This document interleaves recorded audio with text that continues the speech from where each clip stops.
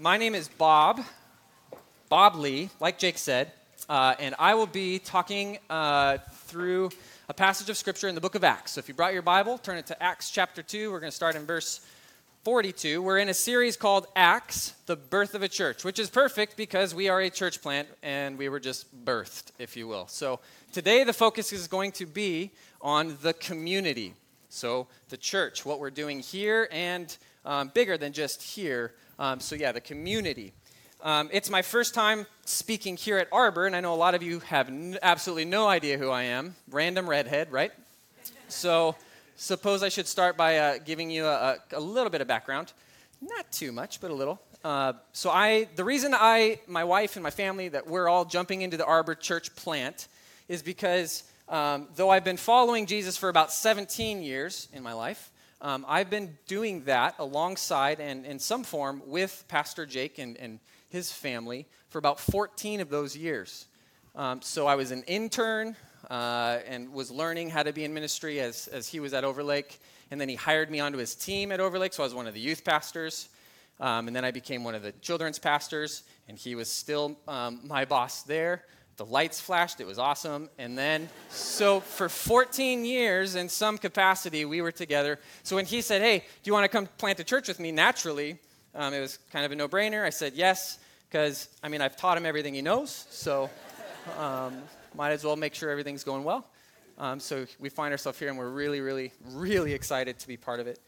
That's enough background for now, right? So what I'd like to start with is a story. If we're going to talk about the church, I'd like to start with the story of my first memory of walking into a church. This would have been back in the 1900s, so like 1991.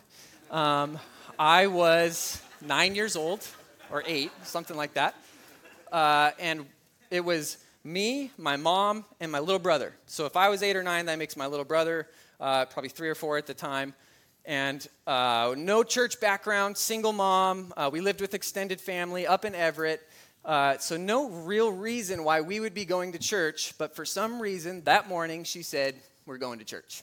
I didn't even really have an idea of what that really meant at the time. So I think in that season of life, as I've talked to her since then, she was asking a question. Does God have a place for my little struggling family? And she decided to take that question to the people of God, to the church, right? Because that's one visible way that we can see what God is up to. So she took that question, and from the moment that we arrived at that church up in Everett, we were completely out of place because we didn't know how it worked. We didn't know where to go. We didn't know who to talk to. We didn't know anyone's names. If you're not already plugged in, is there assigned seating? Are we supposed to sit in this section, or is there a special handshake? We had no idea. So we walk in, kind of following the herd mentality. We walk in, and we end up sitting in the middle of the middle. Right? So not like on an exit row so you can make a quick getaway or anything like that. We were locked in. We were committed. And the church probably sat 300-400 people, not unlike this room right here. One big difference is they didn't just have, mostly the kids kind of doing their own thing. The big and, key to the story difference is kids stayed with the families. So there were kids kind of interdispersed through the whole thing. So unlike me, who, quiet, can sit with your own thoughts for days, my little brother, not so much. So middle of the middle, and my little brother, from the moment we start, from the moment that it ends, he ain't having it. What are we doing? This is all weird, and I can't, run around and stuff. So my brother starts making noise, like any kid should. But it's more than any of the other kids who know how to do the church thing. They've been scolded enough times, right? So he's doing his thing. He's making noise. The music's happening. That's not a big deal. But then the guy gets up there, and he starts yapping. And he's talking, and it seems like it's never going to end. And my brother, we're probably 6 minutes in at this point, my brother is not toning down the volume, even though my mom is clenching her, I can remember it vividly, her clenched jaw and grabbing him and telling him to shut up and all these different things. Because you have to admit, if you know everyone in the room, you're a part of the church, and your kid's being loud, it's still kind of painful. But it's everyone knows you. When you don't know a soul, and you walk into the church and you're already nervous to be there anyway, it is crippling. My mom, introvert, it was terrible. So it's like an action film, right? The trains are heading toward each other. My brother's being loud. He's trying to make a point. My brother's being loud. He's trying to make another point. And your palms are sweating right now, I know. And it all comes to a head because someone steps in to help us. So we're talking about the community, right? The church. Someone finally steps in to help us. But it's not who you expect. It's not like an usher, who's like trained to keep an eye on things. He comes over and says, hey, here's some crayons and a coloring book, and gives it to my brother, and every birds fly away. Not that. It's not like a nice family who knows how to scold a child right to keep them quiet and they could scold my brother. That's not how it happens. Instead, the person who's up front decides to help us. Our help comes straight from the top. So the guy who is standing there speaking, he decides to take it upon himself because a single mom in need, that's a ministry opportunity. I'll help her. So he's preaching, yapping, like I said, and he decides to stop abruptly. He looks around and he's dramatic sigh. And he says, if you can't keep your kid quiet, please leave. I remember this. I remember being like, looking at my mom and thinking, my mom might kill this man. But she, in the moment, absolutely overcome with shame and embarrassment. She stood up, grabbed little brother. I knew to follow and to be quiet. And we're in the middle of the middle.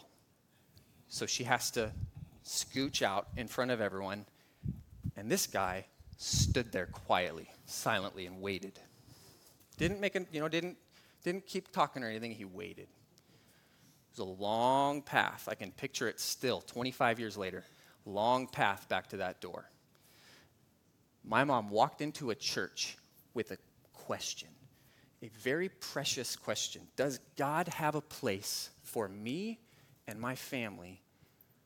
And she got her answer. That's the best point that pastor has ever preached. No one remembers pastors' points. We know that. 25 years later, I still remember the point he was trying to make.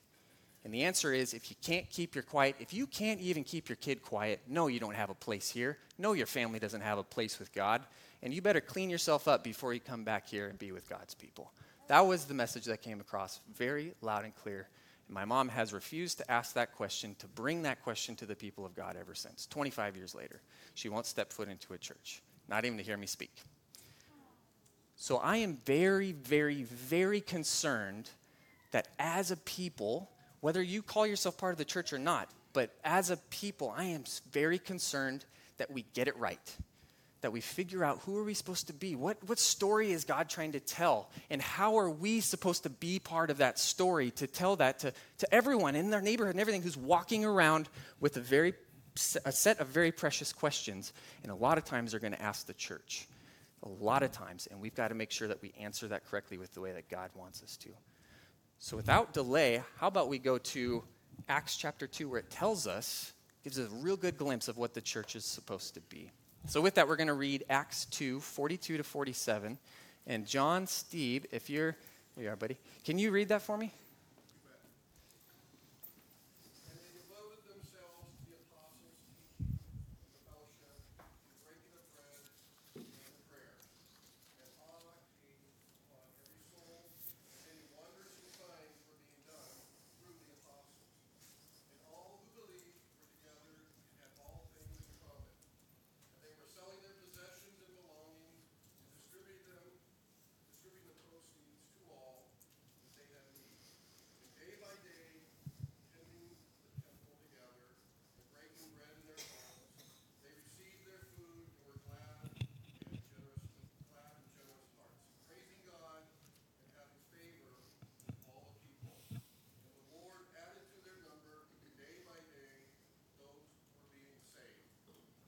Thanks, John.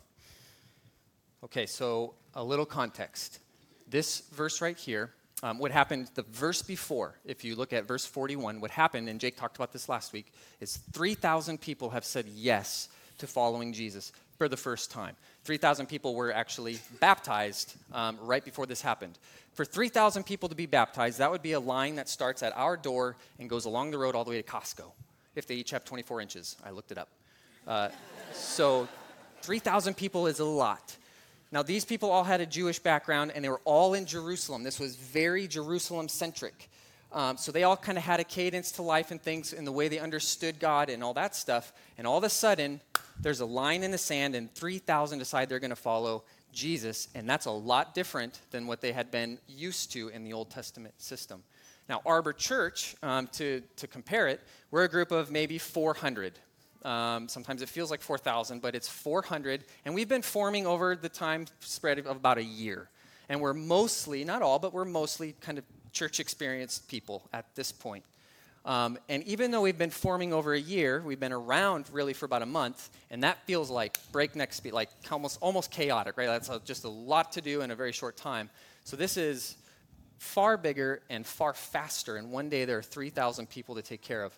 So what this passage it's a pause in the story of Acts. It started off really fast. It's like an action movie where things are just happening. You've got Jesus who has risen from the dead. He's teaching his disciples and believers, the small group of believers, what's going to happen, promises the Holy Spirit, and then he goes to heaven to be at the right hand of the Father.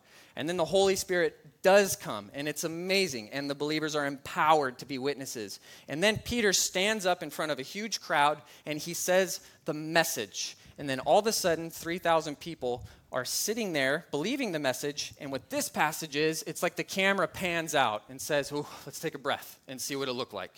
So it talks about what they did, how they interacted with one another, and what God did through it. So what we're going to do is we're going to go kind of verse by verse and just work our way through it. Verse 42, so it says, "And they devoted themselves to the apostles' teaching and the fellowship, to the breaking of bread and the prayers." So first, they. Who is they? It's obviously the group of 3,000 plus about 120 others who had already been kind of committed to following Jesus. So it's not just any random group. It's not a group on Facebook who all agreed with like some political thing. The thing that bound this group together was that they said yes to the message of Jesus. So just so we're clear, they were the ones who believed the message, and the message was this, essentially, that God loved the world so much that he sent his son, Jesus, who lived the life that we were meant to live, meaning it was faultless, it was sinless, it was in connection and communion with God perfectly, didn't mess up with that. And then, from that position, he died the death that we all deserve to die because we haven't lived that life. So he died the death we deserve to die. He's the only one who could carry that weight. And then he came back to life 3 days later because death couldn't keep him down. And he offers that same life to anyone who would just trust in him, not themselves or what they do, just trust in him for life. That's the message that these people decided they're going to be committed to and they're walking into. So this group of people decide to devote themselves to 4 things. But that word devoted is important because it signals that there was a shift in their life. So it's not like they said, "Yep, I'm going to believe that," and they had a new thing to believe in their head, but their actions and trajectory of life were all exactly the same. It was a new thing that they believed, and they realized that it changes everything. It changes how you live. It changes how you interact with people and how you interact with God. So if Bartholomew had a plumbing business, Bartholomew's Plumbing, the focus of his life was no longer trying to build that business. It was now trying to follow Jesus in this new way, and his business was seen with a new light. It was seen as a means to this end rather than the business being the whole life, or whatever we fill in the blank with, whatever we make our life about, work or kids or money or security, or you guys are creative. We've all filled it in with a whole bunch of things all at the same time. It's a long blank line. So they devoted themselves, as we need to a new rhythm of life. And the 4 things that it lists that they devoted themselves to were, first, the apostles' teaching. So the apostles were the ones who had walked with Jesus for a couple of years, right around 3. So they were the ones who knew all the cool stories. Like if a new believer had a question about what Jesus would do in a situation or about who he was, what he was like, what this is saying is this group of 3,000 devoted themselves to sitting under the apostles' teaching. So what it means is they realized that following Jesus isn't just something you check off the box and then you do your minimum, you check off the church box every Sunday. It's a new rhythm of life where you and the group especially is devoted to making sure that their understanding is transformed. Because they, and just like us, we have lived our lives for years under one system, trying to find life, trying to find that sense of life, trying to find that sense of satisfaction or whatever you want to call it. For years, we have dug our heels into that, and then all of a sudden, when you say yes to Jesus, you realize that stuff doesn't work. Life is actually found in Jesus and in what he's got planned for me, and you have to unlearn things. Getting saved is like, it's like you're forgiven, you're washed clean and all that stuff, but you're still left with a big ball, like a big knotted ball of nasty twine and rubber bands and stuff. And you're like, I don't know what to do with all this, though. Yeah, I'm forgiven, but I still seem to have all these issues and thoughts and fill in the blank, right? And so then the rest of your life is a process of you and Jesus and the people of God together holding up these big, nasty balls of twine and things and saying, we got to untangle this together. And it's this process of sanctification of untangling the knots that we find ourselves in. The disciples or the apostles' teaching was something that they were devoted to. And that's going to find its expression here at Arbor Church. We're going to be a church that is devoted to the apostles' teaching. We still have the apostles' teaching because we have the New Testament, which is largely written by the apostles or those who walked alongside the apostles. So they devoted themselves to apostles' teaching. Number two, they devoted themselves to the fellowship. So there are people who will say yes to Jesus, and they'll do the minimum. They'll check the box. I come on Sundays, and I come to church every week or every other week or whatever your rhythm is, but they never really plug into community. And I think what this stands in contrast, or what this is saying is there is a devotion to the fellowship, to actually knowing folks and being known by folks, and doing life together. Now, even in a church that's this size and brand new, that's pretty tough to do. If you look to your left and right, you probably don't know a whole lot of people here. So just to make it super practical, here's what I found. I grew up at Overlake. That had whatever it was, few thousand people, right? But when I decided to leave Overlake, the thing that made it really, really hard was how plugged in I actually felt, even in a church of 3,000. And it all comes down to one thing. I decided to serve. I decided to serve in the youth ministry. And then I got involved by being on staff. But where it all started was I decided to serve. And I served high schoolers. And then I served junior hires. And those people, not just the junior hires, but the other leaders, that became my community. So if you are walking into this whole following Jesus thing and you think it's just something to believe and it's just come to church on Sundays, what this is showing you is it's actually something a lot deeper and a lot better. So the reason that it doesn't feel right only focusing on those things is because it's not right. You've got to be devoted to the apostles' teaching, and you've got to plug in to this thing called the fellowship. There's a third thing, the breaking of bread. Now, I try to always look at passages through the eyes of people who aren't, like church people. This one would sound kind of weird to me, right? So they were devoted to breaking bread. So what that means is this group of 3,000 people, if they were walking down the road, the street, their posse was heading down the street, and they saw bread, yeah, they'd break it. Yeah, there's no safe bread in this town. Not one piece. So this group of thousands of people were devoted to breaking bread, which obviously means they were devoted to having it's two things. Common meals together is one. They ate together, so breaking bread.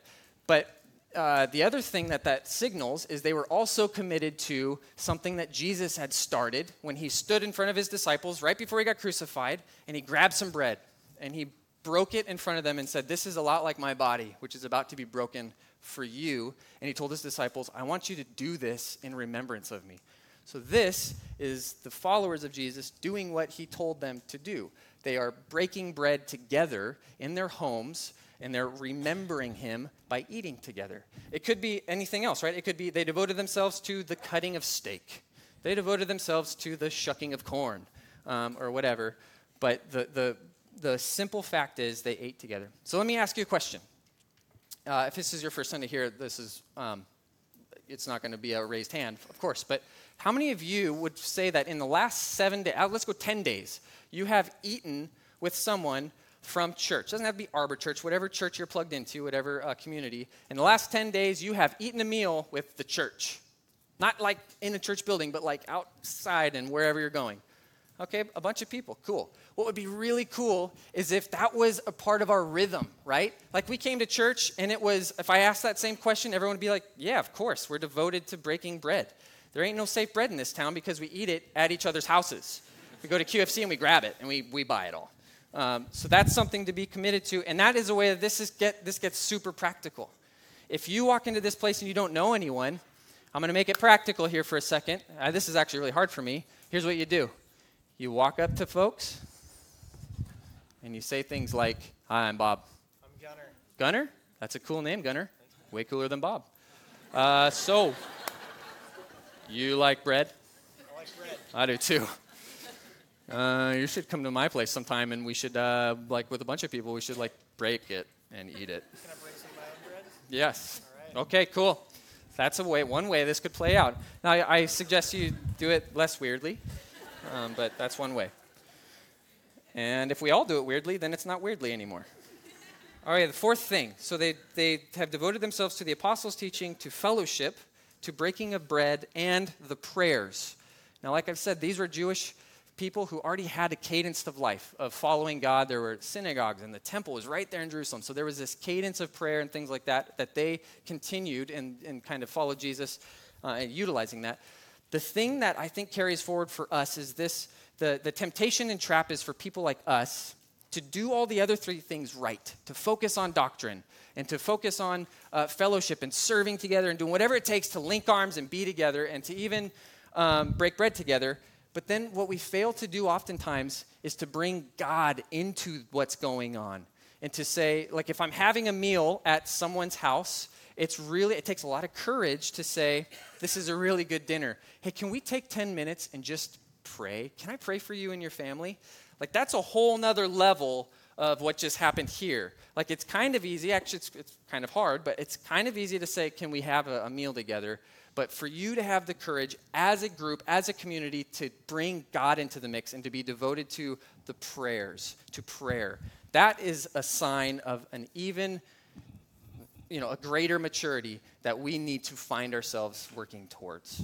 So they devoted themselves to the four things. We're a church that's only been around for a month, but if I had to rate us on how are we doing with this, on a scale of 1 to 10, I'd rate us at a 5. 5. I held up 4. I think we're a 5. We got a long ways to go, right? And that's why we're talking about it today, is because we can link arms and go for it. All right, let's keep going. Verse 43. And awe came upon every soul, and many wonders and signs were being done through the apostles. So a lot of times when you read the Bible, it's important to see who is the acting figure here, right? So at first, they devoted themselves to 4 things, and now who is the one who's actually acting and doing things? You can tell me. Is it God or the apostles? The apostles devoted themselves to 4 things, and it looks to me like God did this next part. Awe came upon them, and things were done through the apostles. That makes it confusing. Not by the apostles, through the apostles. So they devoted themselves to the right things, and then God took it from there, and he produced awe in them, and he did wonders and signs through the apostles. So it's always important to realize that there's only so much that we do in this process. We devote ourselves to the right things, and then God produces the intended effect, which the intended effect of God is a community that has awe, a community that sees wonders, that sees God doing things that are out of the normal, which, frankly, I think is something that we do not experience in a normal way, right? So we don't see a lot of awe and wonders, and so we read about it in the Bible, but it seems like we fall desperately short of it.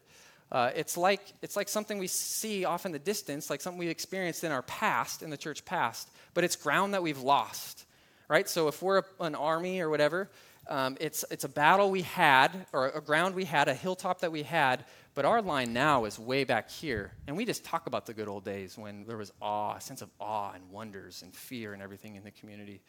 And the thing about that is, the sad part isn't just that we've lost it, it's that I'm not sure that we really want it back. there aren't many people that I see, or especially groups of people, linking arms and saying, that hilltop is something we lost, and we're getting it back. We're going to devote ourselves to the right things, and we're going to trust that God is going to produce results that just blow our socks off, that we couldn't even imagine, wonders and signs and things like that.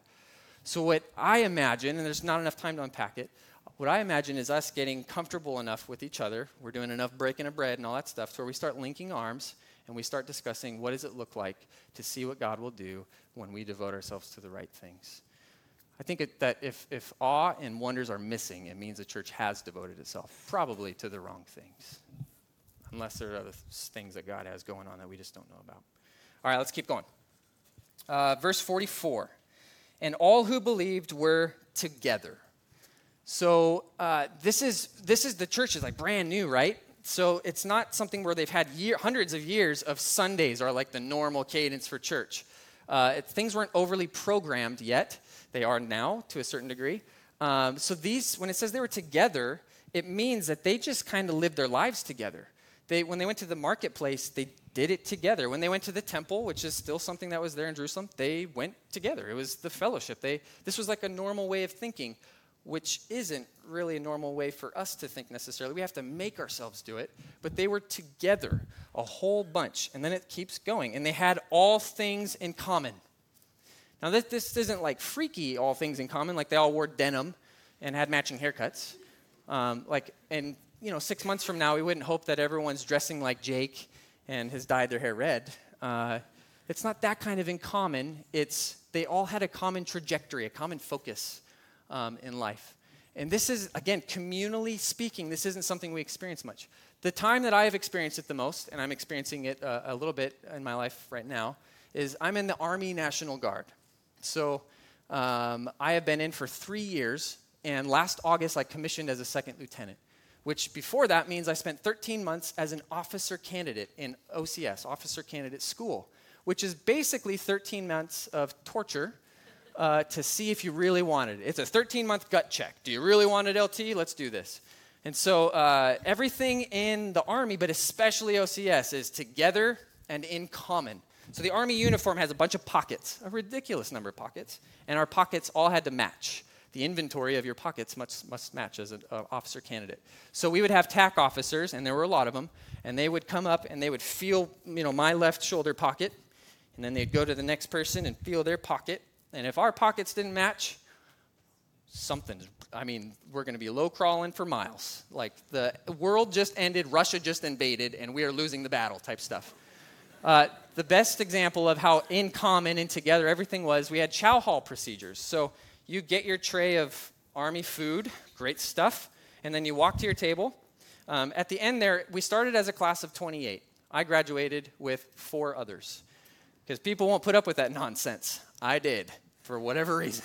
So there's 5 of us sitting around their table. So you all walk up to the kind of cafeteria-style table together. You're all at basically the position of tension, modified, and one of us says, take seats. We all sit down together. Ridiculous. So we're all sitting there. While in OCS, your eyes cannot leave the confines of your tray while you eat. So you're looking at your tray. You have about 3 minutes to eat like an animal. Get as much as you can in before the time, is up. And then after the time is up, one of us says, on your feet. Boom, we stand up in unison. One of us says, center face. We got our trays. Actually, no, it's on your feet, secure tray, center face. And you all do it at the same time, file out. And then you all file out, and you go get yelled at for doing it wrong.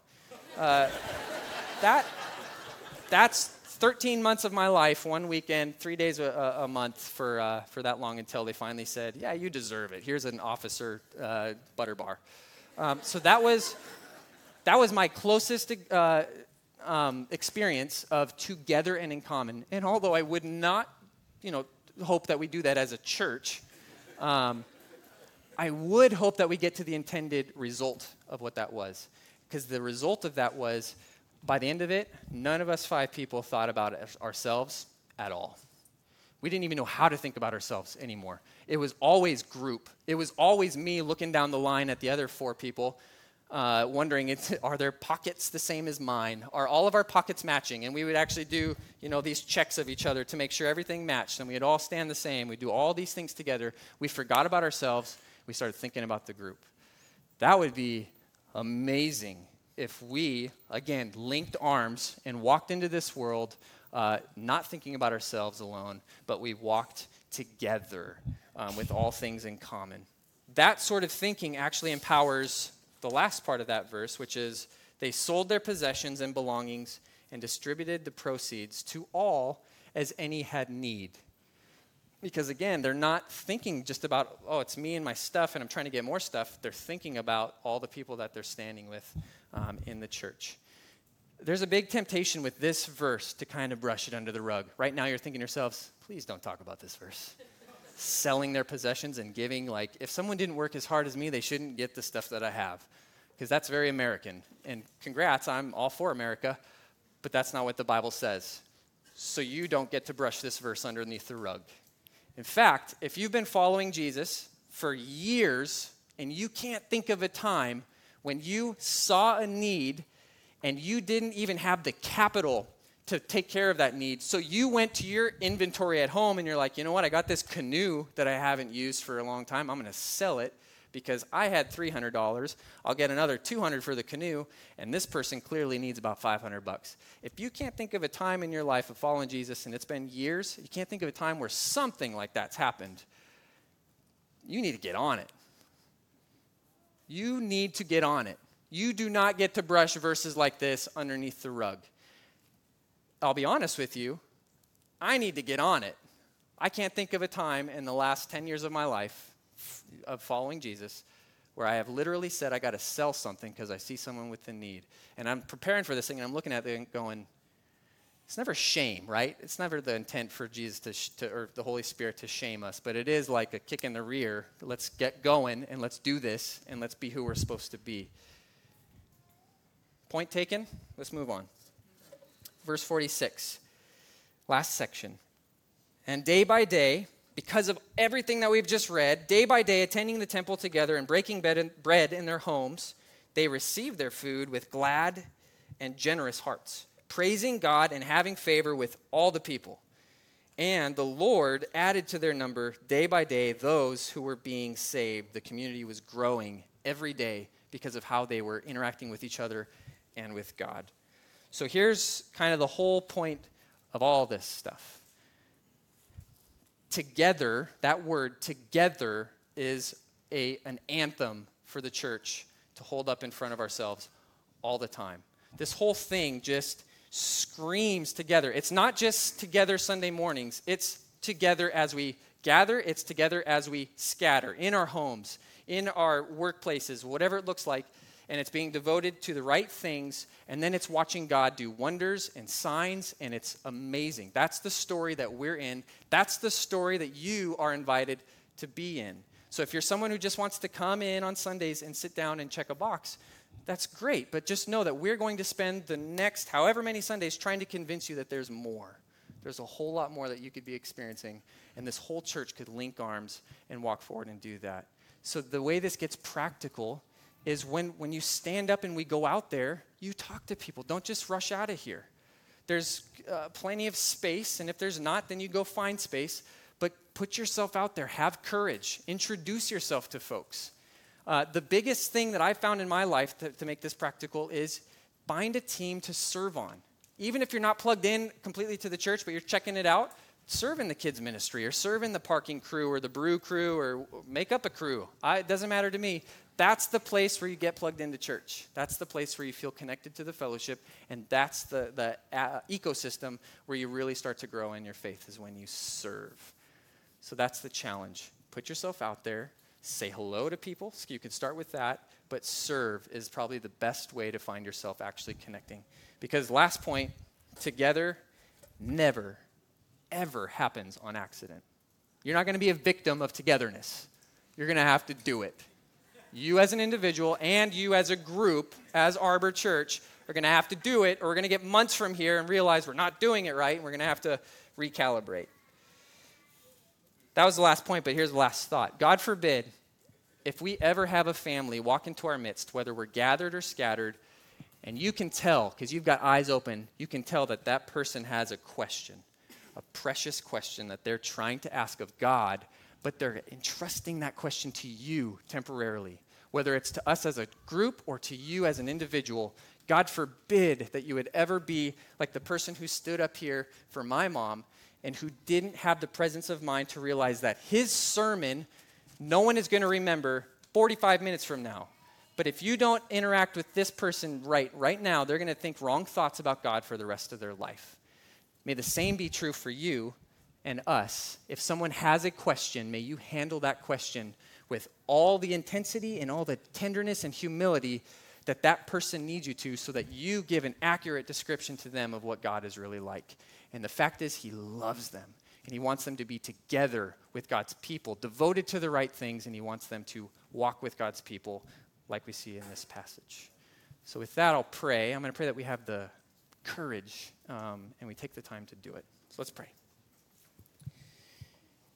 Lord, I'm grateful to you that even though my family experienced that I was just a little kid, I was too young to even know the difference. And so I didn't grow up these last 25 years like my mom really has, struggling with this question. So I'm grateful to you for protecting me from that. But I pray for your church, this group in front of me. I pray that you would help us to shine forth you and your gospel in a way where people know that being together is really the point. Yes, it's about good doctrine. It's about all sorts of things, but it's doing it together, figuring out and following you together. I pray that you give us the courage to walk in that way. And we pray in the name of Jesus. Amen.